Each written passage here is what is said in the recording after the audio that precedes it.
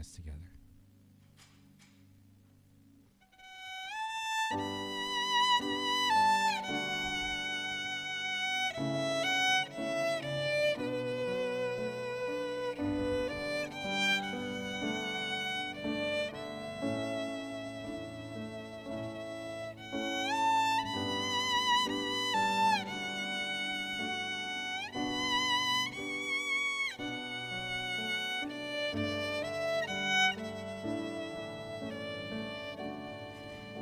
Bless the Lord. Bless the Lord, oh my soul, oh my soul.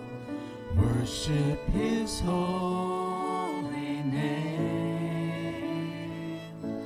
Sing like never before, oh my soul. Worship Your holy name. The sun comes up, it's a new day dawning. It's time to sing Your song again.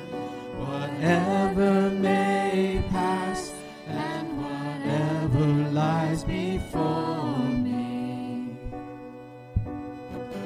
let me be singing when the evening comes.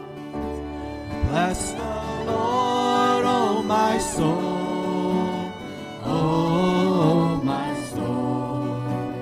Worship His holy name. Sing like never before, oh my soul. Worship Your holy name. You're rich in love and You're slow to anger. Your name is great and Your heart is kind. For all Your goodness I will keep on singing. 10,000 reasons for my heart to find. Bless the Lord, oh my soul, oh my soul. Worship His holy name. Sing like never before, oh my soul. Worship Your holy name. And on that day when my strength is failing, the end draws near and my time has come, still my soul will sing Your praise unending. 10,000 years and then forevermore. So bless the Lord, oh my soul, oh my soul. Worship His holy name. Sing like never before, oh my soul. Worship Your holy name. Bless the Lord, oh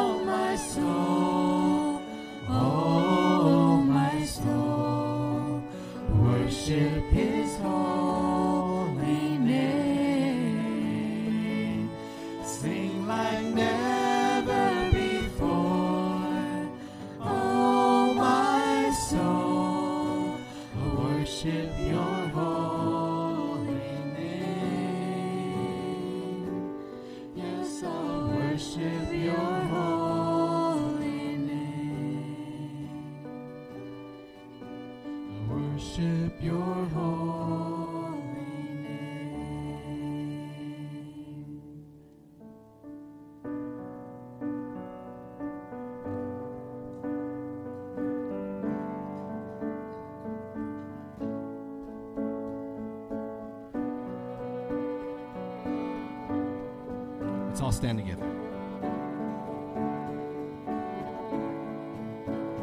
Amazing grace, how sweet the sound that saved a wretch like me. I once was lost, but now I'm found. Was blind, but now I see so clearly. Hallelujah, grace like rain falls down on me. Hallelujah, all my sins are washed away. Hallelujah, grace like rain falls down on me. Hallelujah, all my stains are washed away, they're washed away.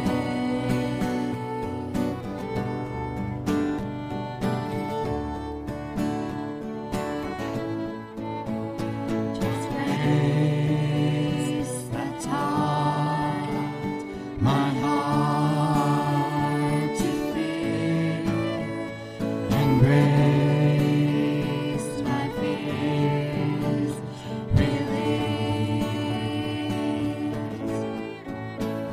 How precious still that grace appeared, the hour I first believed, I first believed. Hallelujah, grace like rain falls down on me.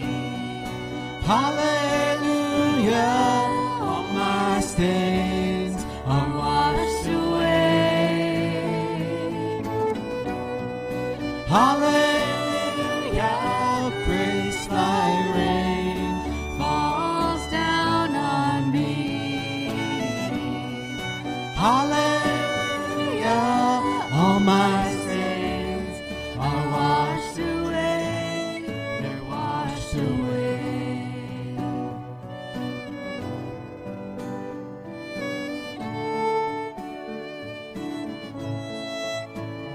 When we've been there 10,000 years, bright shining as the sun, we know that stays to sing your praise. Then when we first begun,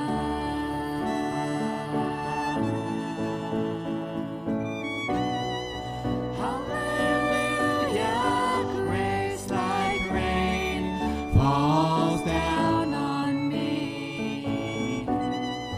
Hallelujah, all my stains are washed away. Hallelujah, grace like rain falls down on me. Hallelujah, all my stains are washed away. Hallelujah, let's sing it together. Hallelujah, grace like rain falls down on me. Hallelujah, all my stains are washed away. Hallelujah, grace like rain falls down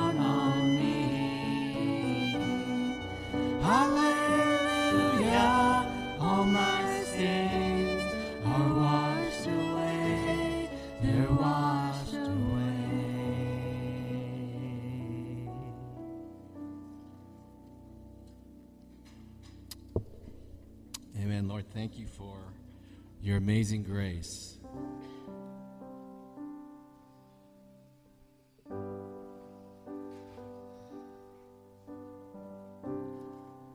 It's because of that grace, Lord, that we can echo the Lord's Prayer. Your will be done here on earth as it is in heaven.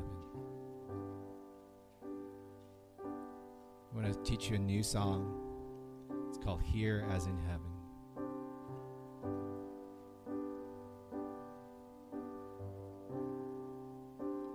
The atmosphere is changing now. For the Spirit of the Lord is here. The evidence is all around that the Spirit of the Lord is here. The atmosphere is changing now. For the Spirit of the Lord is here. The evidence is all around that the Spirit of the Lord is here. Overflow in this place. Fill our hearts with your love.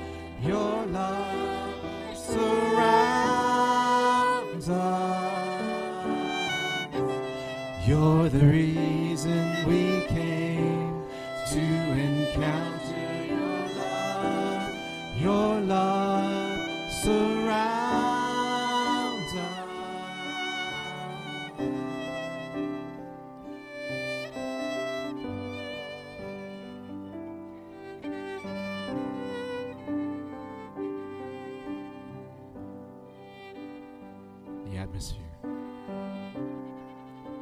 The atmosphere is changing now. For the Spirit of the Lord is here.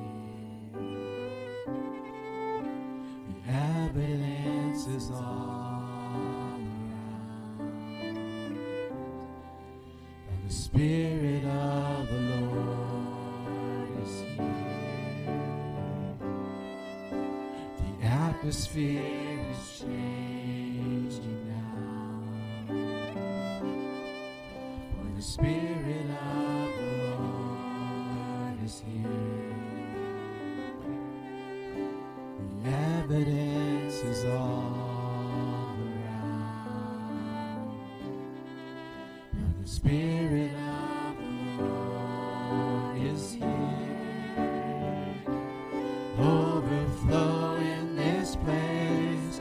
Fill our hearts with your love. Your love surrounds us. You're the reason we came to encounter your love.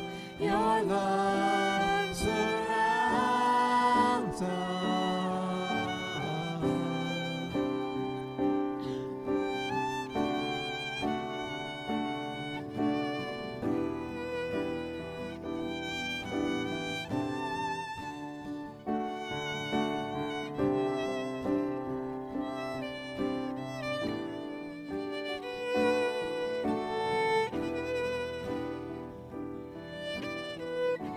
Spirit of God, fall fresh. Spirit of God, fall fresh on us. We need your presence. Your kingdom come, your will be done, here as in heaven. Spirit of God, fall fresh on us. We need your presence.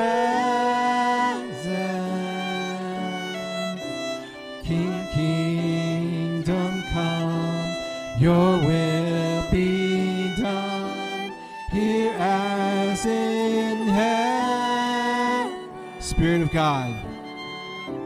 Spirit of God, fall fresh on us. We need your presence. Your kingdom come, your will be done here as in heaven.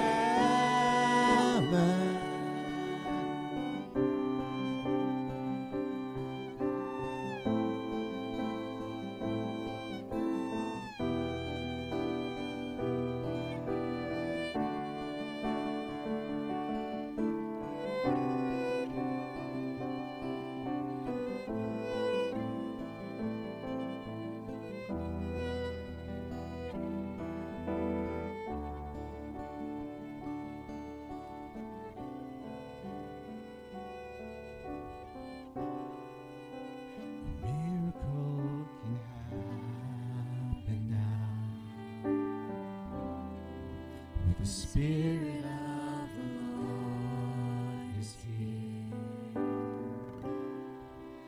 The evidence is all around. Like the Spirit of the Lord is here. A miracle can happen now. For the Spirit of the Lord is here.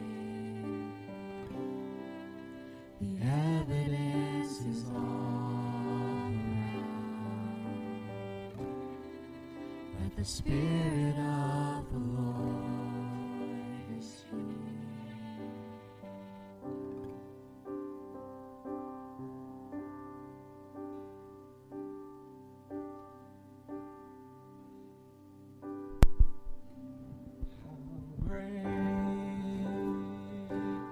Our God, sing with me, how great is our God, and all will see how great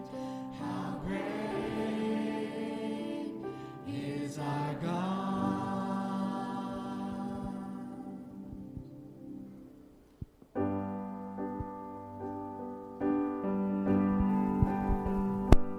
The splendor of the King, clothed in majesty, and all the earth rejoice, all the earth rejoice. He wraps himself in light, and darkness tries to hide, and trembles at his voice, trembles at his voice. How great is our God, sing with me, how great is our God, all will see how great is our God. Age to age, and age to age he stands, and time is in his hands, beginning and the end, beginning and the end. The Godhead three in one, Father, Spirit, Son, the Lion and the Lamb, the Lion and the Lamb. How great is our God, sing with me, how great is our God, and all will see how great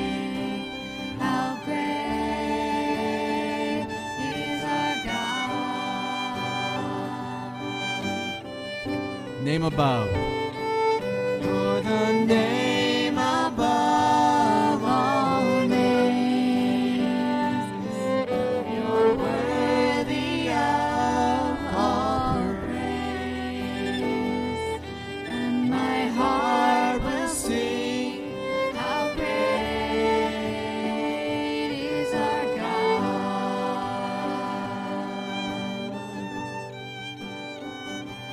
You're the name above all names. Sing with me. Worthy of all praise. And my heart will sing how great is our God. Sing it together, just the voices. How great is our God. Sing with me, how great is our God. All will sing how great is our God. Sing it together one more time. How great is our God. Sing with me, how great is our God.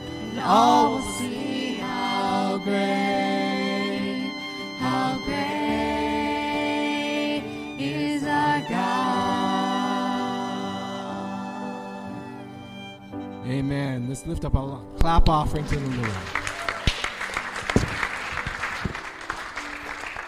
Good morning. Why don't we continue our standing and just greet one another in the name of the Lord.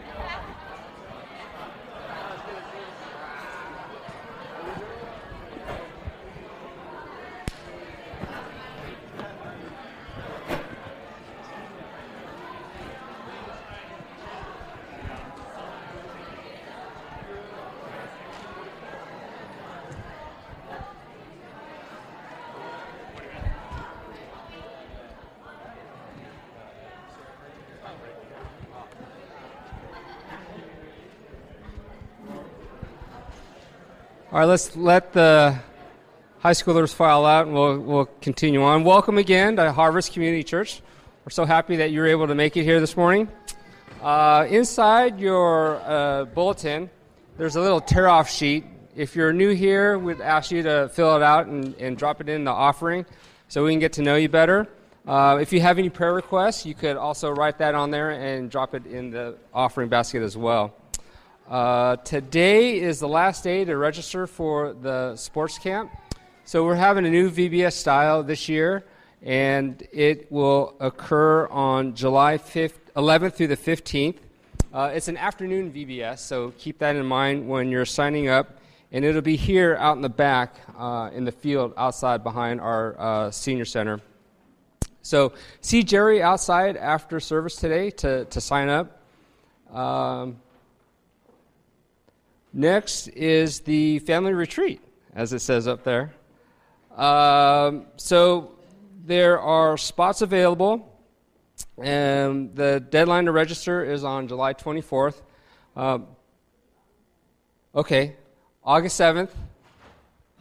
Polly just informed me that August 7th is the last day to register, and the retreat will be on September 3rd through the 5th. Let's see. Prayer Circle, it will be on Wednesday, July 6th at the Moyes House. The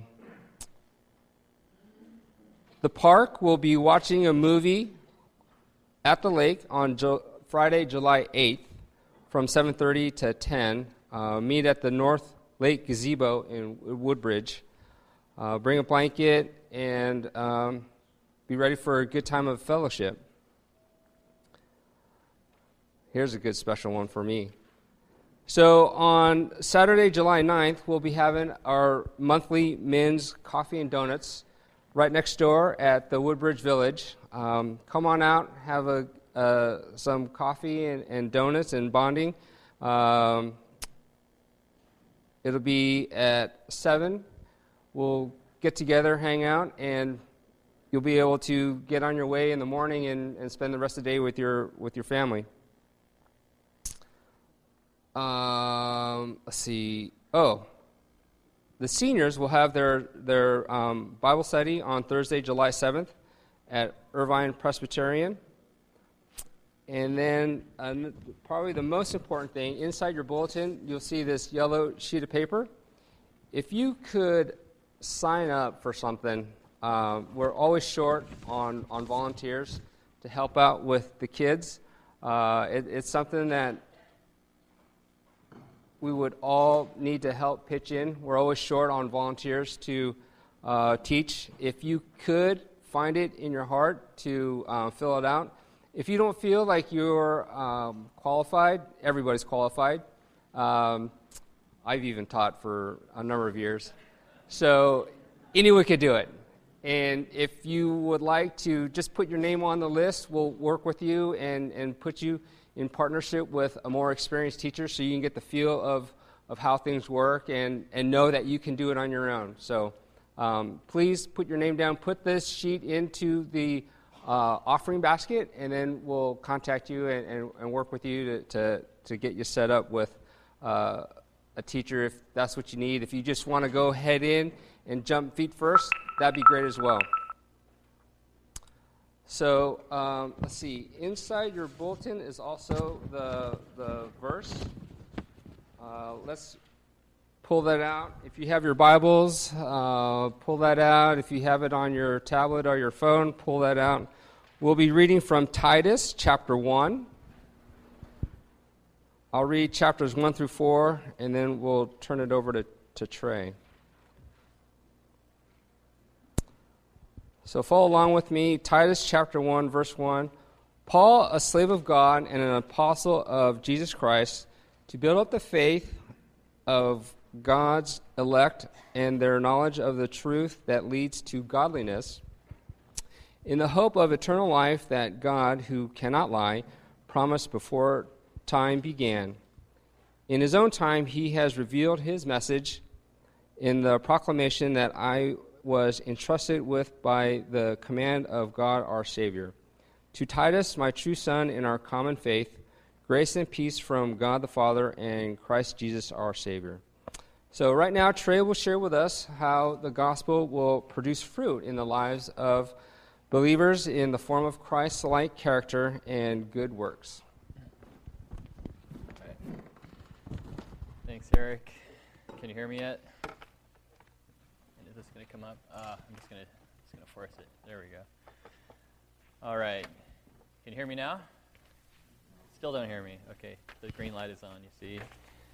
And now I get to adjust this guy. Oh, it's falling down. I can't get up. There we go. How's that? A little better? Do I have to hold it? All right. If it starts sliding down, just point. This one's on its last leg. The clips are gone. In any case. All right, well, here we are. I'm your guest speaker today, and as you may have noticed with guest speakers, even though we're in a series through the Bible, and it's specifically what book is the series in right now? 1 John. Guest speakers are not allowed to contribute to the series, so I have my own special plan for you today. We're going to start a series within a series, and with your help, will you help me? With your help, we're going to start and finish a series in a whole book of the Bible today. All 3 chapters.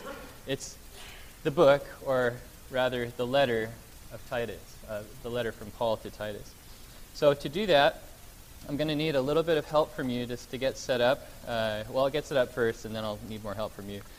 But the first thing that I would like you to think about our location, think about Orange County. We're positioned in Southern California. And, oh no, you're not going to be able to read anything today. It's too light. Okay, maybe you can. Anyway, Maybe your eyes will adjust to the faintness up there. Okay, thank you. That should do. The question is, how would you describe the people of Orange County? And I'm not talking about the people across the pew from you. I know you like to describe them, but maybe the people down the street who don't go to church, or the people that your kids go to school with, or people you're shopping with or driving on the freeway with. What's the image, or what's unique about Orange County? Just think of a couple words, a word or phrase that comes to mind. Do you have one yet in your head? Do you have it? I want you to take a minute and just share the word or phrase that came to mind with the person next to you or someone nearby. Just to get started.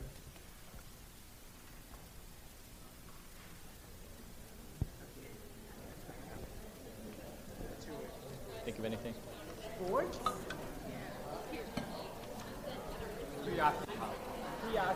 That's good.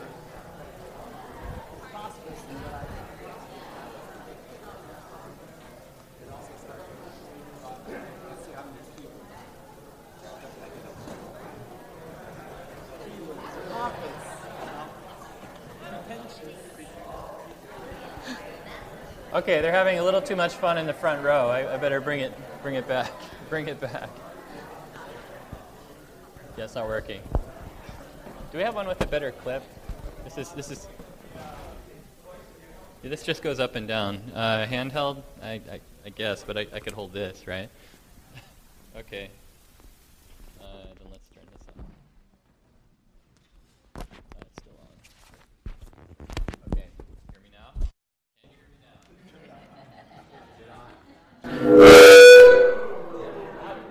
Eric. Okay. Thanks, Eric. Are you off? Okay, good. They're having a lot of fun up here at the front. It was a slow start, but then I started to hear them get into it.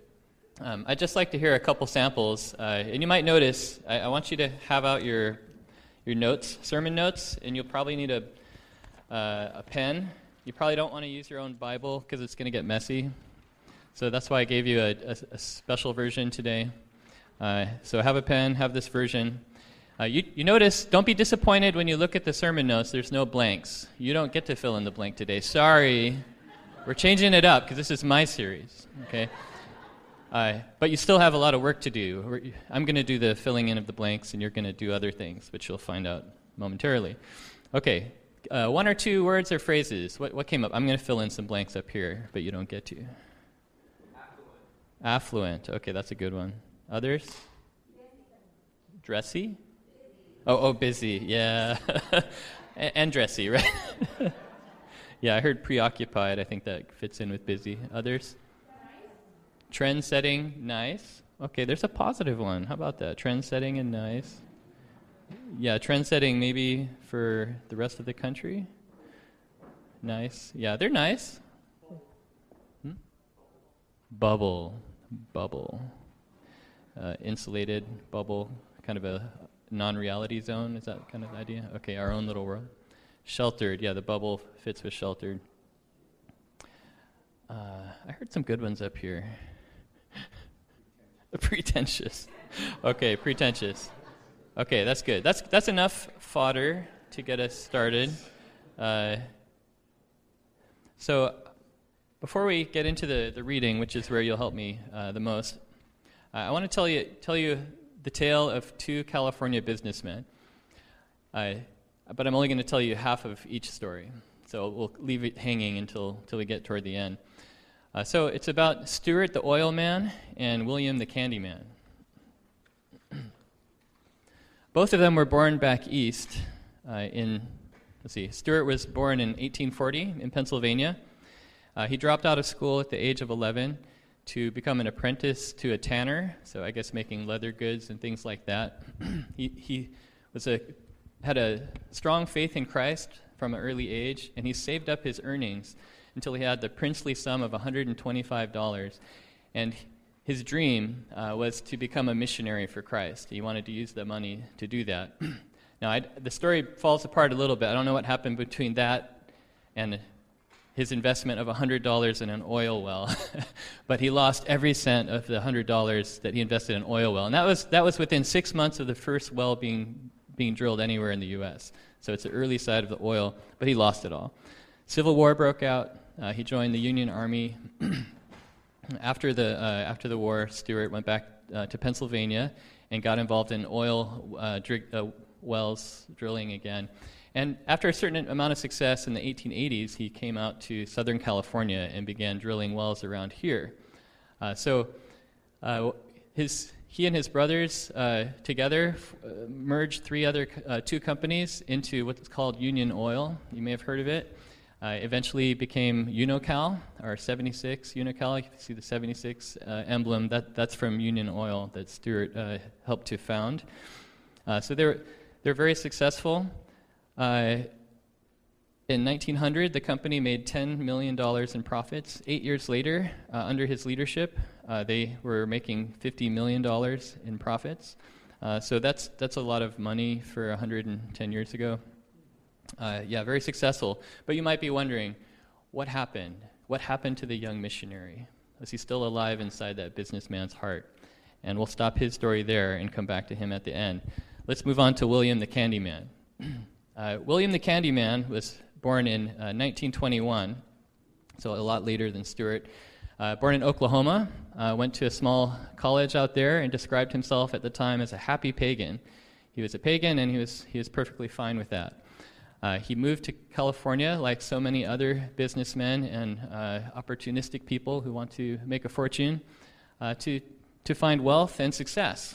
And his plan was to start a candy business. He started out in catering, had a catering company, and then eventually established Williams California Confections, which you may not have heard of. But in any case, he started his company, and his dream was to take over the candy industry. And he was driven, and he was passionate, and he was focused. And eventually, the organization that he founded had over 20,000 employees in nearly 200 countries. So you're wondering why you haven't heard of it. We'll get back to that. But in 1944, as he was attending Hollywood Presbyterian Church, he came under the influence of a very godly Sunday school teacher, and through the preaching at the church, gave his life to Christ, realized he needed Jesus. He was no longer a happy pagan. And he became a Christian, and God began to change his life. How would his newfound faith change him and his company that he founded? That's part one for William the Candyman, and we'll come back to him at the end also. So now we get on to your part, because I told you have to help me to start and finish this series today. So here's the hard part, is reading it, because I really think we need to read the whole thing to appreciate what God's doing through Paul's letter to Titus. So we're just here. Go to the next one, background. So background. The letter of Titus is called a pastoral epistle of Paul. There's three: 1 Timothy, 2 Timothy, and Titus. And Titus is the shortest by far. It's only 46 verses. It's not going to take us more than 5 minutes. Actually, it's only 19 sentences. You guys can stay awake for 19 sentences, right? You can read just a few of them. You'll be fine. So the background. I like Titus a lot. I like it because I like the book of Acts a lot. The book of Acts is very exciting. It's fast-paced. We see the victorious spirit of the early Christian movement busting forth into a totally pagan environment and overcoming all kinds of odds. And it's still quite a minority at the end of the book, and the book of Acts ends with Paul in prison in Rome. But we have a pretty good idea what happened after Acts. It's near the end of his 2 years of imprisonment in Rome and under house arrest. Acts stops there. If we had a part 2 of Acts, we'd have to put it together from some of these letters. And Titus falls in that narrow window of time, about 5 years, between Paul getting released from prison in 62 AD and his being executed in 67 AD. Remember, in Romans, he talked about his dream to go on to Spain. He wanted to take the gospel anywhere it hadn't been preached before. That was his passion, to go to new places and take the gospel to the lost. So he may very well have gone to Spain, but it happens after Acts, and we don't know. But we know for sure that he went to Crete. And you might be reading this about Paul writing to Titus. He says in verse 5, "The reason I left you in Crete." That's the whole context for this letter. He was in Crete with Titus. They were starting churches all across the island. Now, from Acts, you remember they did this in Cyprus with Barnabas, but this is Crete. It's not mentioned in Acts as part of his missionary journeys. So for some time, he was in Crete, founding churches in all of the towns on the island, but then he had to leave before an important part of the work was done, and he left Titus there to carry out the commission. So this letter is coming back to Titus, and we can see from the biographical data at the beginning and the end, Titus isn't going to be there very long. He's supposed to join Paul for winter in Nicopolis up in the area of northern Greece. That's the very end of the book. So he's only got a little more time there, and so this letter is to help him finish the job, to finish it well. And it's just a couple years, about 65. It's maybe 1 to 2 years before Paul's in prison the second time, and when he dies. Okay, so now to your job. Next. Okay, instructions. Next. Okay, you have 3 things to do with your pen and your paper. The first one is to underline. Underline every name of a place. There's only 2. Underline every name of a person, except for God and all the equivalents of God and Jesus. Don't underline those. Underline the names of people, each group of people, types of people mentioned. Okay, don't do it now. We'll do it while we're reading. So you don't start. You have to listen. You're going to miss the other instructions, and you're not going to have any circles or squares. Okay, so grammarians, what are we underlining? What are these things? Proper nouns, right? Okay, proper nouns. Sorry. Okay, they may not be proper if they're not capitalized, but you get it. People, types of people. Okay, the next instruction, I lost my boxes and circles. Hit it. There it is, circles. Circle, what are we circling? We're circling every occurrence of the word message or teaching or any equivalent. This is referring to the gospel, but this is how he talks about it in Titus. Now, normally, in a Bible study, we just read through it, and I'd say, what word stood out to you? I'm just going to tell you. There's a couple words that really stand out. It's message and teaching. So we're going to circle it, and at the end, we'll see what we have. And then the next one, box. Hit it again. You'll see the box. Box. Hit it again. Yeah, one more. Box. There it is. We're going to draw a box around every occurrence of the word works or deeds or any equivalent term. It's just works. So I want you to see how often these are said and where they stand out. And before we start reading, and we have different paragraphs. I have a different group assigned to read each paragraph. Eric has so kindly helped us start, so we're already into it. But before we start reading, let me just pray for us. Dear Heavenly Father, thank you so much for this day. Thank you that we could be gathered here together. Each one of us is here for a reason. Thank you so much for your faithful message that has been preserved to this day so that we can be saved. Thank you so much for how your gospel message is internalized in our hearts, and when it does, your Holy Spirit produces godliness, Christ-like character, good works of every kind. I pray you'll bless us as we read, give us energy, give us insight, and encourage our hearts by your gospel. In Jesus' name, amen. All right, so we're going to go ahead and read. Eric has read this one, the introduction. So we'll go down to the next one. All right, where are the elders and deacons in the church? Here's one. Are there any other? Is Leslie here? Oh, wait, only 2, 3, 4. Okay, all right. So we'll start with the small group. These guys are going to have to read a little louder. Guide us through this first section, verses 5 through 9. 1, 2, 3. The reason I left you in Crete was to set aside what's left done, and I directed you to appoint elders in every town, one who is blameless, the husband of one wife, having faithful children, not accused of wildness or rebellion. For an overseer, as God's administrator, must be blameless, not arrogant, not hot-tempered, not addicted to wine, not a bully, not greedy for money, but hospitable, loving what is good, sensible, righteous, holy, self-controlled, holding to the faithful message as taught, so that he will be able both to encourage sound teaching and to refute those who contradict it. Okay, keep your pens going, underlining, boxing, and circling. Next we have the men. The men are going to read 10 through 16. All right, do you see it? 4 there. Men, 1, 2, 3. 4, there are also many rebellious people, full of empty talk and deception, especially those from Judaism. It is necessary to silence them. They overthrow whole households by teaching what they shouldn't in order to get money dishonestly. One of their very own prophets has said, Cretans are always liars, evil beasts, lazy gluttons. This testimony is true, so rebuke them sharply, that they may be sound in the faith, and may not pay attention to Jewish myths and the commands of men who reject the truth. To the pure, everything is pure, but to those who are defiled and unbelieving, nothing is pure. In fact, both their mind and their conscience are defiled. They profess to know God, but they deny him by their works. They are detestable, disobedient, and disqualified for any good work. Okay, the next one, chapter 2, 1 through 10. Surprise.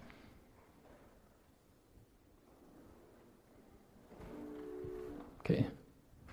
We can have a break and listen to this one. If it works.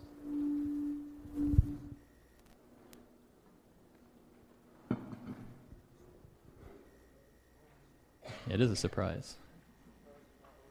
Is it not working? I'm going to give you the microphone if it doesn't work. Chapter 2. There it is. But you must say the things that are consistent with sound teaching. Older men are to be level-headed, worthy of respect, sensible, and sound in faith, love, and endurance. In the same way, older women are to be reverent in behavior, not slanderers, not addicted to much wine.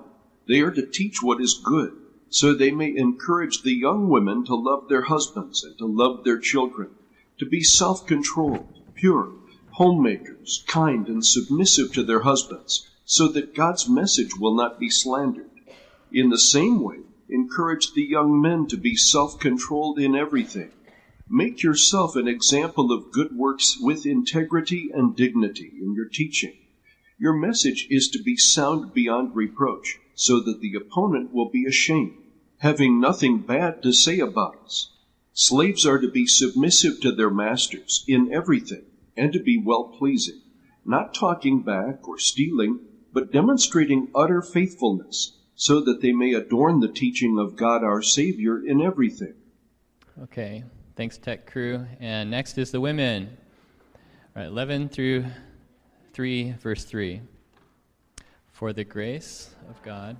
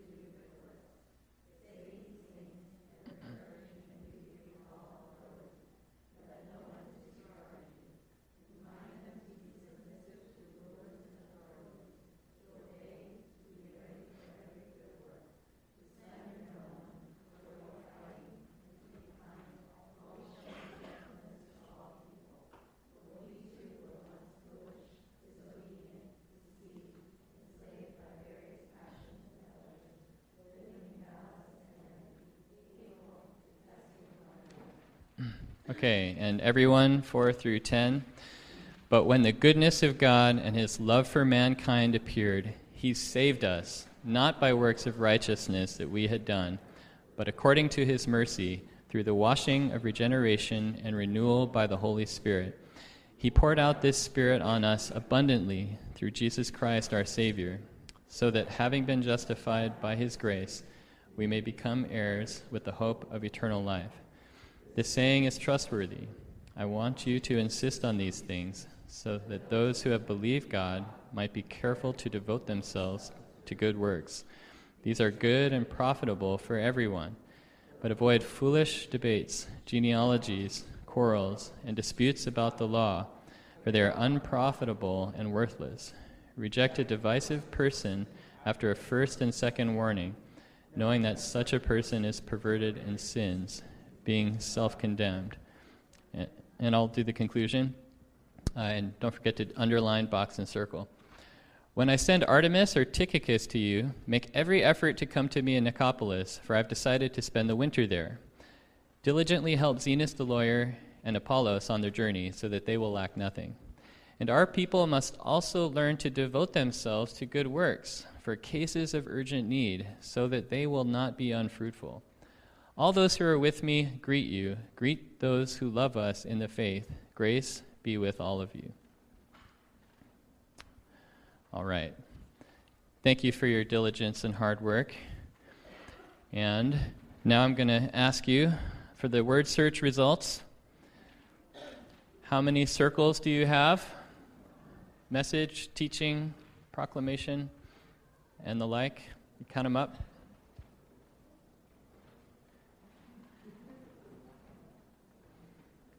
How many?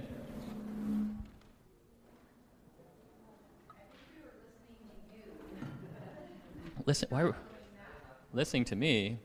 Not enough time. Weren't you paying attention as the words went by? Someone was reading them. Okay, do you see a couple? 12. Oh, someone's overzealous. 11, not bad.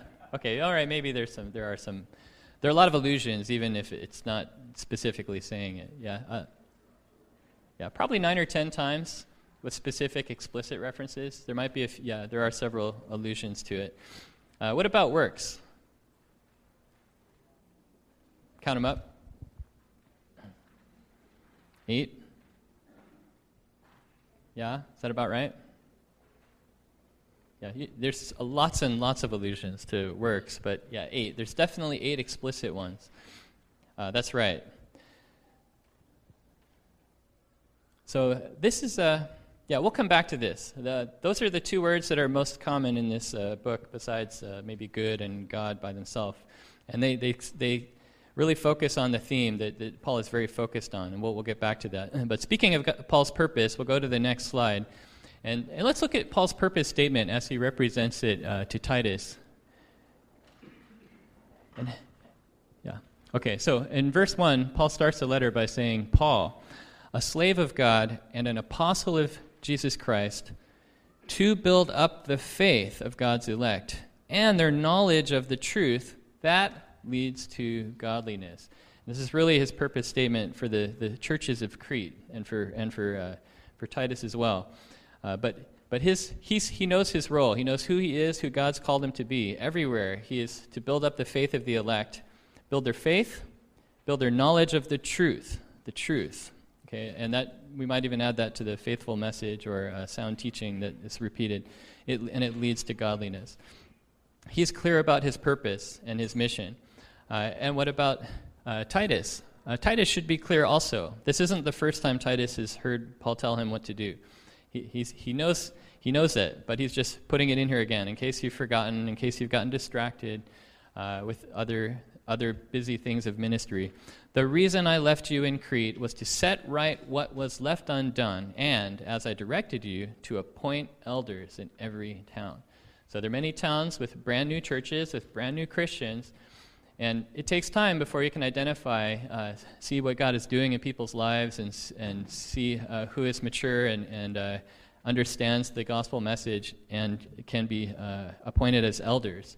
And notice it's not an elder in each town, it's elders in every town. It's not one person in charge of the church, it's a group. It's a group of leaders who are more mature, who have more experience, who understand the gospel and have internalized it, and we can see godliness and fruit in their life.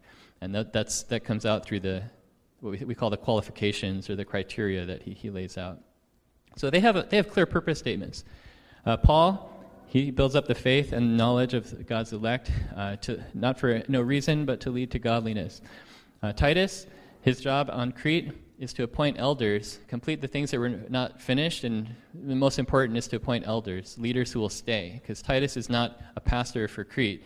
He's Paul's representative, the apostolic representation from the founding of the churches, and he's just there to help establish the first generation of leadership, and then he goes to join Paul. So it's very clear. Like Paul and Titus, our church has a purpose. It has a mission, and there it is. It's also on the back of your bulletin insert. Harvest Community Church mission statement. What are we to do? What has God put us in Orange County to do? To cultivate a community of harvesters who are maturing in Christ's likeness and making disciples across generations in Orange County and around the world. Did you know that? Did you know that's what we're doing? Does that surprise you? Do you see that and say, hey, I didn't know we were doing that. I thought we were doing something else. Or do you see that and go, oh yeah, that's why we have Couples Garden, and that's why Promised Land is important, and we're trying to make sure we have teachers for that. That's why we do the things we do here and the missions we invest in around the world. We have a mission. We have a purpose from God. God has placed us uniquely in a unique place, Orange County, for his purposes, for the Great Commission. Do you see Bible verses popping out at you from this? We talk about harvesting. We talk about making disciples. We talk about the world. It's a Great Commission passage, and there's many, many other passages in the gospel that I think of when I look at this, growing in Christ-likeness. That's our mission. When you look at this mission statement, what aspect of it, what little piece of it, what about this mission excites you? What part of it reaches out to you and grabs your heart and says, yeah, that's what I want to be about? What part of it? You don't have to say anything, but think about it. What part really moves you? What part do you want to get more involved in? In what ways are you already contributing to our vision of a Christ-like community at Harvest? Yeah, think about the different ministries you help with, the different ways you encourage the church members,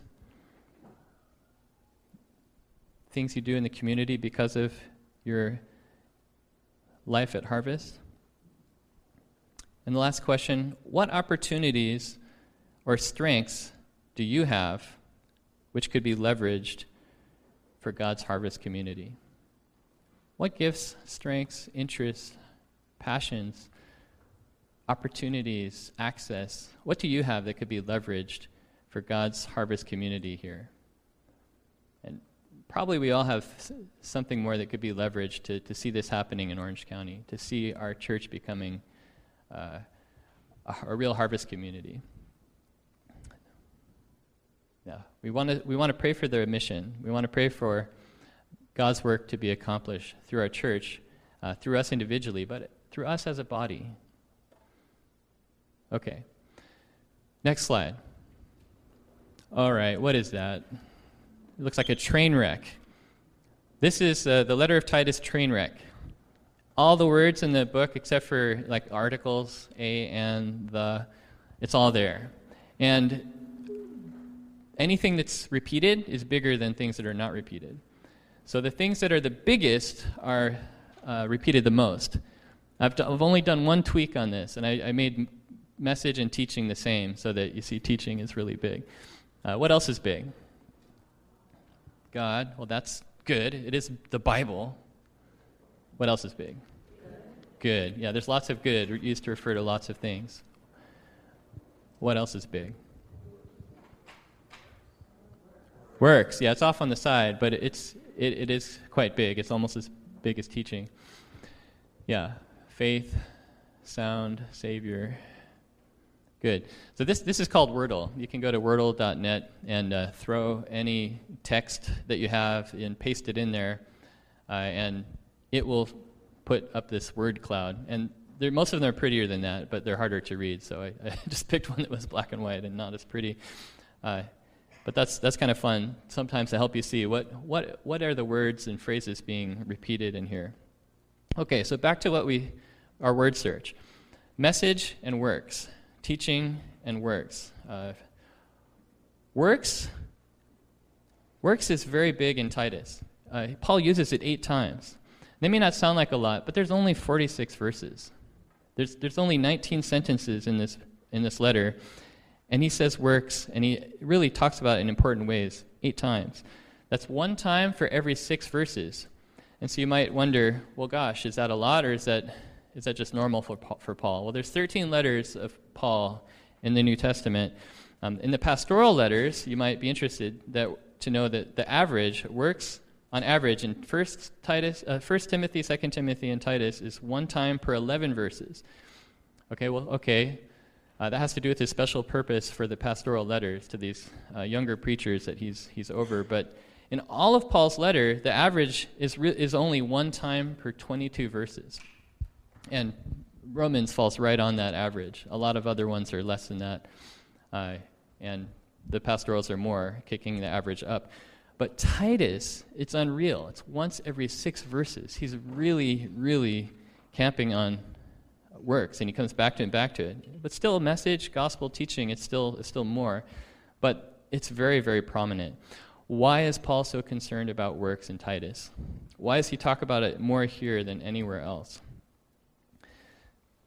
That's an important question. Well, think about Crete. We don't know a lot about Crete. First century Crete, in it, just us, we don't tend to think about it.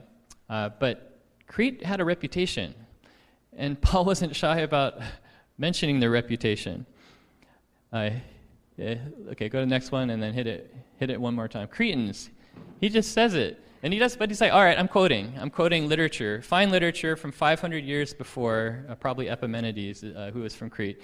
He said, Cretans are always liars, evil beasts, and lazy gluttons. How would you like to live in that community of Crete? How would you like to move on a street where one of them said, oh, come on in, we're all liars, evil beasts, and lazy gluttons.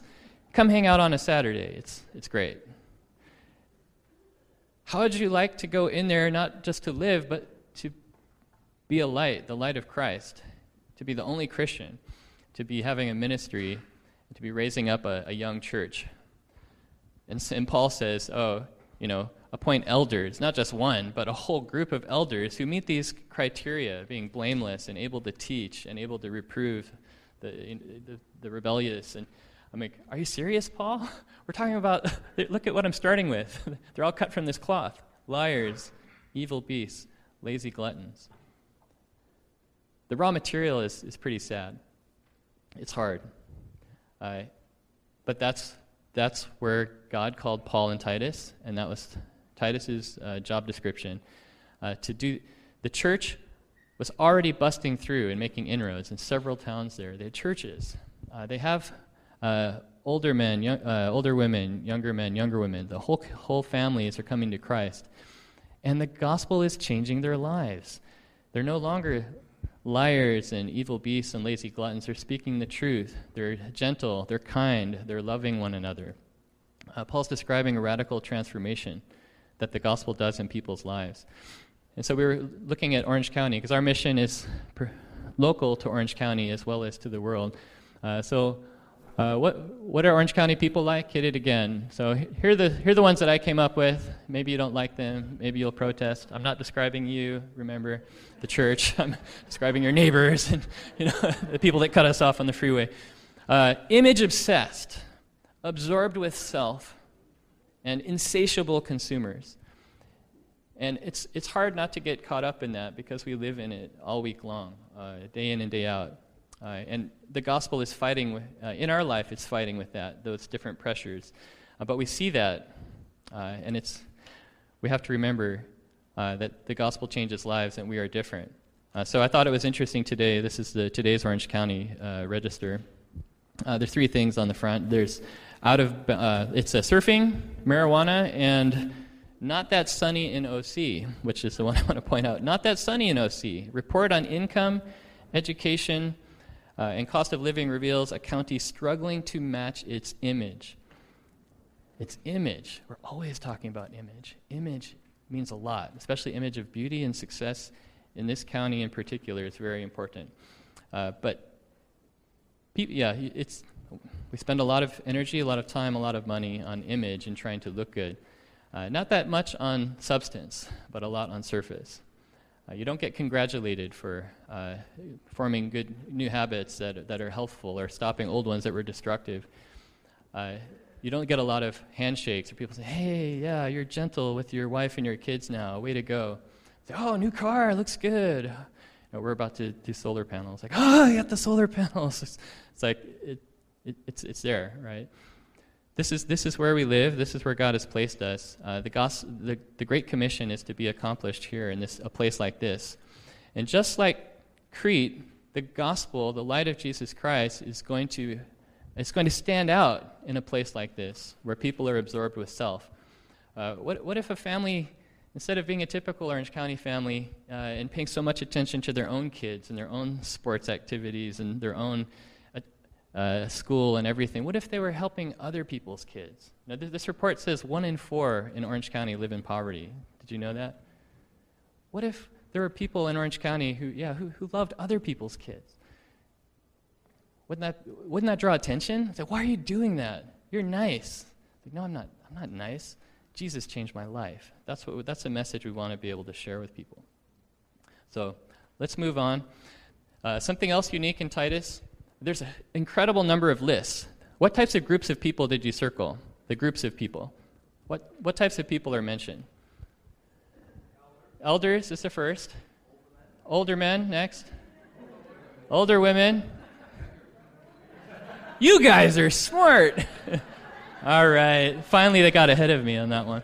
Okay. Yes, slaves, rebellious, foolish, divisive. So there's 7 lists, and each one has its own appropriate list of godly characteristics they should have. Being hospitable, being self-controlled, speaking truth, all of these things. And there are also things that they should be doing. Then there's 3 negative lists. Say, but don't be like the rebellious or the divisive, and you used to be like this, but thank God, He's saved us from that. So there's a lot of lists. And so I want to ask you the question, where do you find yourself in these lists? Where do you find yourself? Are you an elder, a deacon? Maybe. A few of you are. Are you an older man? I think that means married with kids. It seems to be from the context. Older women? Are you younger women? Single or newly married with young kids? Younger men. Where do you find yourself in these lists? So have you found it? Have you identified your... Okay, so find it in the passage. Find your group of people, your stage of life. It's really about stage of life. Find it. And what does it say? What does it say you're to be like? And this is Crete, so these were happy pagans just a year ago. And now God's changing their life. I think it's hilarious. Young men gets one word: be self-controlled in everything. Just that's it. Enough said. If the young men would just be self-controlled, all these problems would be gone, right? Yeah, that's so true, right? Everyone else needs a little more unpacking. Okay, so you found yourself in the passage, your group, your stage of life. To what standard are these different groups called to live? And then for you, how well are you doing compared to this standard? How are you doing at gentleness and patience and hospitality? How are you doing at loving your husband and loving your children? That almost sounds humorous in Orange County. They had to encourage the young Christian women of Crete to love their husbands and their children. It's like, what was it like before the gospel got there? Yeah. And right, yeah, how about us? Maybe we should love other people's children. Okay. How well are you doing compared to the standard? Well, what you'll notice is it starts with the elders, and then it goes to older men and younger and older women. It kind of works down. And so if you're doing pretty well, you feel like you're doing well, ask your spouse. They'll tell you you're not. But if you're not, they'll tell you. But look at one up. If you're a young man, look at the older man. What do I need to be to grow in maturity? If you're an older man but you're not an elder, look at what the elders and deacons are called to, and say, where am I lacking on this that I could grow and I could be a blessing to the church. I could help build up the faith of the church if I grew in these areas. And before you go, and starting New Year's resolutions, remember that it's the gospel, it's the Holy Spirit that changes lives and that brings hope. It's not hard work and elbow grease. It's the gospel. Okay, so it's about changed lives, and we say change lives a lot. Tanya and I we're missionaries, so we're in our prayer letters we always talk about changed lives. That's what we're shooting for. We want to see God changing lives of lost students and turning them into a totally different type of person. But I've noticed, in the last year, changing lives is so common. It's being used by everybody, not even Christian groups now. I bought a bag of chips at Ralph's. I just need a $2 bag of chips to go with my salsa. And it's Homie's Chips or something from LA.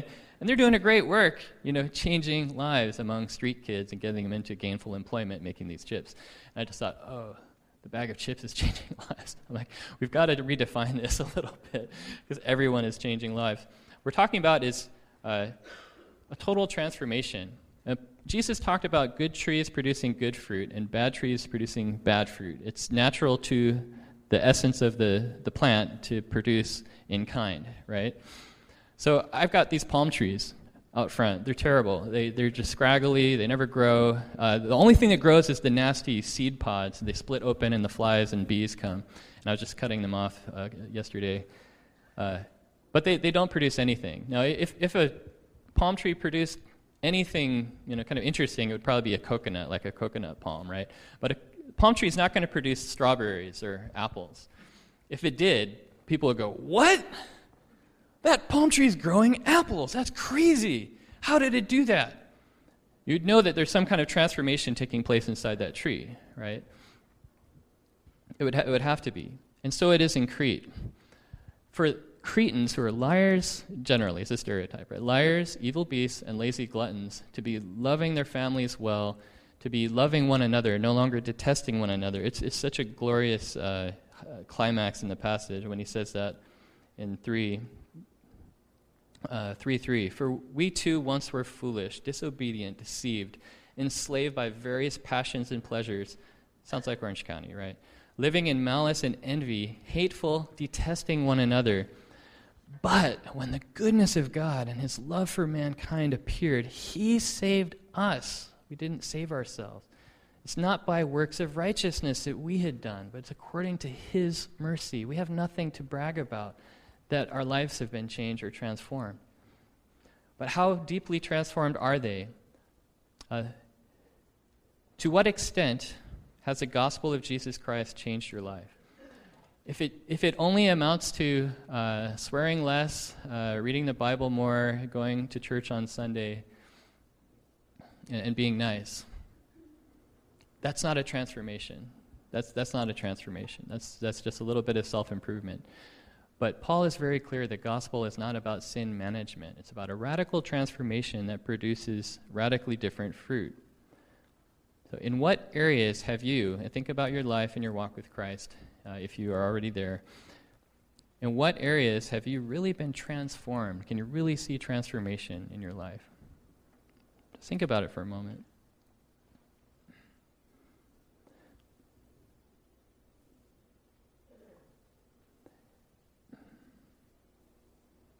God's Spirit's the one that produces those when we trust in him. And I love the new song that Jerry just taught us. The evidence is all around. The evidence should be all around that the Holy Spirit is here. If the Holy Spirit is here, he will produce the good fruit in our lives that we and others can see. Our church will be producing good fruit and will be representing the godliness, the character of Jesus. Not because of our works of righteousness, because God changed our life. Okay, so let's go back to our tales of the businessmen. Stewart the oilman. What happened to the young missionary heart in Lyman Stewart? His name is Lyman Stewart. It never left him. He was a very committed Christian as a successful businessman, and here are some of the things that he did in the LA area. In 1891, before they moved their headquarters to Los Angeles, they were in the area, he would be driving to Los Angeles periodically. And you think homelessness is a modern problem. It's some political failure or something in the last 50 years. They had a homelessness problem in the 1800s in LA. Did you know that? And so he would see homeless people out in the city, and his heart was broken for the poor and downtrodden. And as a wealthy man, he had opportunities that he could change those lives. And so Lyman Stewart, is the one who founded what was then called the Pacific Gospel Mission on the location where City Hall is today. They kicked them out, made the move to Skid Row in '94. But it's now called the Union Rescue Mission. Have you heard of that? And Union Oil, remember the connection. Pacific Gospel Mission, now it's the Union Rescue Mission. It's one of the biggest private organizations helping the homeless in the country. started by the vision of that young missionary, the young missionary inside of that oil man. In 1908, Lyman Stewart was very concerned about the creeping, decaying effects of liberal theology and modernism, the theology coming over from Germany that was questioning the Bible, and they would say, Paul didn't even write Titus, look how much he talks about works, as if that proves anything. And so he was very concerned that we were going to lose the faithful message. It was being corrupted. And so what did Lyman Stewart do? He bought a pool hall on Main Street, and they started having revival meetings on the first floor and Bible classes on the second floor, which that year in 1908 became the Bible Institute of Los Angeles, now known as Biola University, which is, thank God, still teaching the faithful message, unchanged, uncorrupted. Right after that, they started an initiative. That wasn't enough. They started something called the Fundamentals, this huge theological treatise. It's like 12 volumes representing all of Protestant Christianity, stating, we believe in, we believe in the gospel the way it was handed down to us, and the Bible is the Word of God. It's inerrant, and it tells us the Word of God. Without that, we can't be saved. He did a lot. There's a story about someone came to him to Lyman Stewart and said, hey, we don't have enough Bibles in the Philippines. He paid for them to translate the Bible into the Philippine language and produce the Bible, ship it out there 100 years ago, right? And he made sure it got done because that was an important need. He wanted people to have the Word of God. The mission. So he was a successful businessman, but he has left his legacy in L.A. that people are still being blessed from today. So William the Candyman, you might have figured out, it was really called Bright's California Confections. That company didn't go very far because Bill and Vonette Bright were called by God to start a campus work, and they founded Campus Crusade for Christ in 1951. After signing a contract between themselves and God that they would be slaves of God for their whole lives, that everything they have is His. It's really the basic Christian commitment, but they wrote it out. And they said, it's clear in the Bible that we are not our own. We were bought with a price. We belong to Him, and everything we have belongs to Him. In 1979, he helped to produce the Jesus film, which is now translated into 1,500 languages, pretty much every language with 20,000 speakers, every dialect. And he's written hundreds of books, and so on. So there are two different stories of LA businessmen, people who came out here for different reasons, but God had a purpose, changed their lives. So that's Titus. That's our series.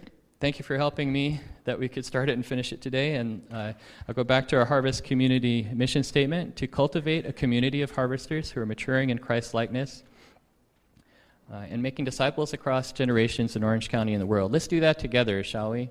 And let me close in prayer. Dear Heavenly Father, we thank you so much. Thank you so much for the faithful message that has been passed down to us through the hands of so many faithful men and women over the centuries and across continents, that we could worship you today in truth and we could see our lives radically transformed to produce fruit that we are unable to produce on our own. It's only produced by faith in Christ and by the gospel, which you sent your Son, and Jesus is willing to die for us to make that happen. Thank you that your Spirit is here. The evidence is here because your Spirit lives in us. Help us know that power more. Help us see the evidence lived out in our personal life, in our family life, in our church life, and in this hurting county. And we lift it to you, and we thank you in Jesus' name. Amen.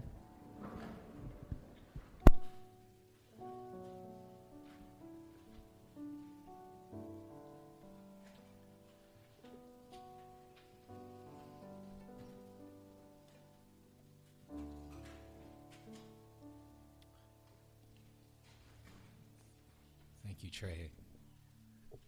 Actually, never really studied through Titus before, so that was amazing. We're going to continue worship with giving back to God, so deacons are going to come forward and pass the offering bag around. You can just drop your welcome card in there if you had time to fill it out. And just as a closing, we're going to kind of remind ourselves that part of the fruit is the praise of God, the fruit of our lips. And so this song is about producing that fruit, that it would ever be on our lips.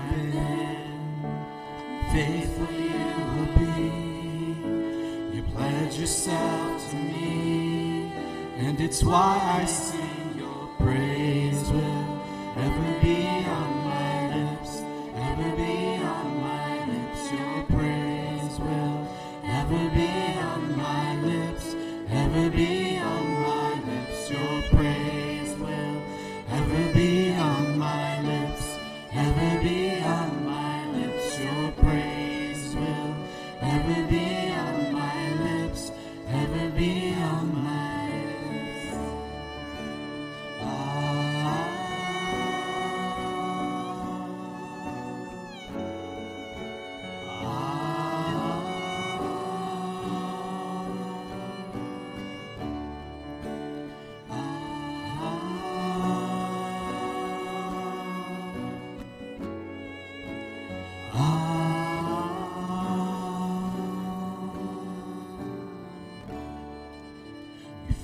The open, your kindness makes us full.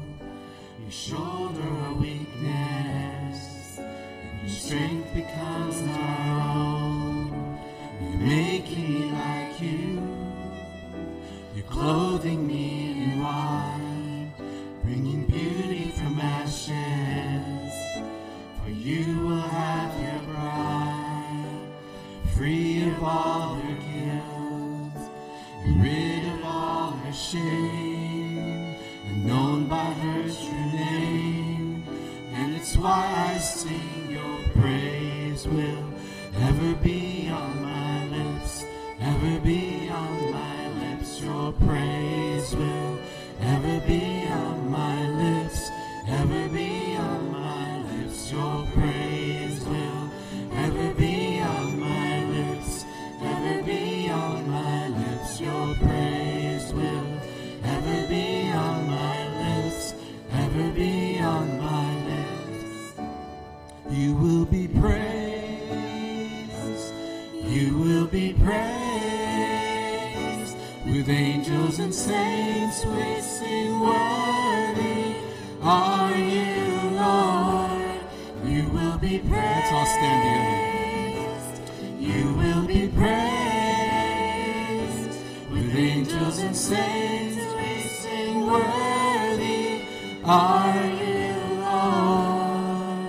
And it's why I sing your praise will ever be on my lips, ever be on my lips. Your praise will ever be on my lips, ever be on my lips. Your praise will ever be on my lips, ever be on my lips. Your praise will ever be on my lips, ever be on my lips.